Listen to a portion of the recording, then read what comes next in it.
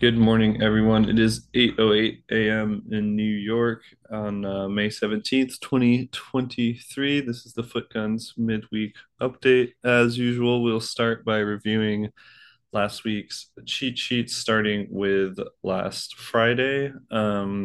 It was somewhat of a boring week slash weekend with almost everything really, including the stock market, oil, gold, and Bitcoin just sort of bouncing off of their supports, hitting their resistances, and essentially just going sideways.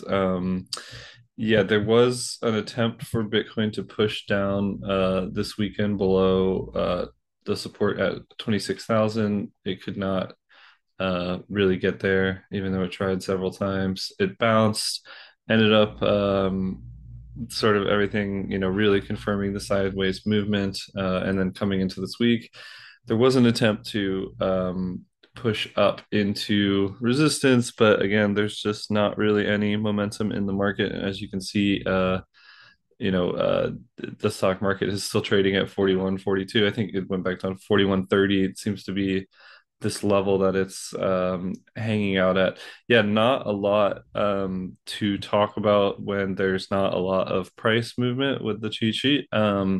If you are new and you want to get this delivered to your mailbox every day, you can sign up for the paid. There's a link in almost every post, including this one. Um, yeah, so was there anything actually happening in the news?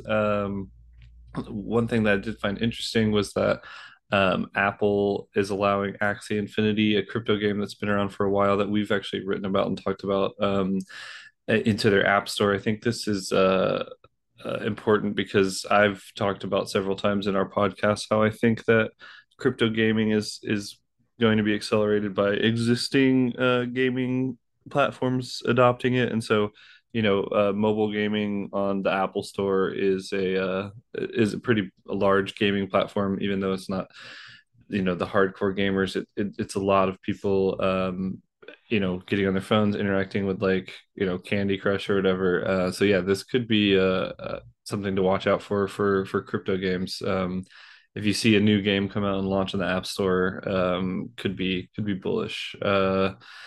Yeah, if you haven't been paying attention, there was a bunch of drama around Ledger, which is a hardware wallet.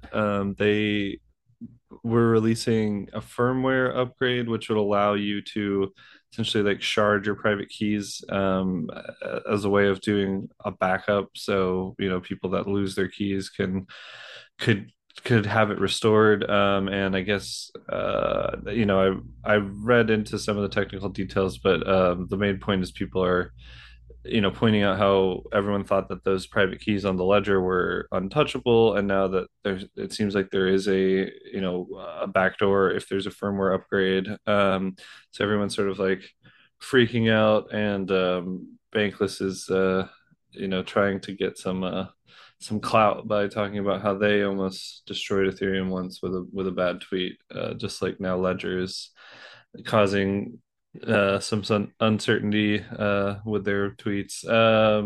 Anyways, I think it's a completely different thing. Still watching it. It seems like a sort of non-event at the moment, but it's good to pay attention to whether or not your hardware wallet is safe. History doesn't repeat itself, but it often rhymes. This is the Litecoin chart. For any of you that don't know, Litecoin is a Bitcoin clone with a few parameters changed so that it's cheaper to run, hence why the price is also cheaper. And Litecoin undergoes a halving event as well, similar to Bitcoin. For whatever reason, Litecoin's happened a bit earlier, about 6 months it seems, or I guess a year almost. Yeah, so we're expecting the Litecoin having to happen this July, and some sort of like run up into the halving, and then a sell off. Yeah, I don't know. I mean, again, I guess what he said, history doesn't repeat, it rhymes. It would not surprise me to see some positive price action in Litecoin from the halving. I still don't really know if that's a tradable thing though. It's a pretty noisy crypto that has been around for many years that no one really knows why it's still around. So it sort of does its own thing. Yeah, and this guy says this year is just the warm up. Don't ever panic. Don't blow up. Avoid huge losses. Stack up wins when easy. Add to spot. I mean, I feel like that's just like advice for any year. I don't see why it needs to be this year. I guess what he's saying is that since the Bitcoin halving is next year, that things are gonna price is gonna go up next year, so don't lose it all this year. But I would say that don't lose it all any year because you never know when price is gonna go up. Yeah, this is crazy. If you want to go follow this link, this is the U.S. daily Treasury budget, the U.S. Treasury daily budget. And yeah, it looks like they're paying like 50 billion in interest on Treasury securities. Pretty crazy from the debt being so high and the interest rates being so high. Um, Yep, there's not a whole lot to talk about this week. Can't make the markets do things. They've sort of just been drifting sideways. We will be hanging out in our Discord.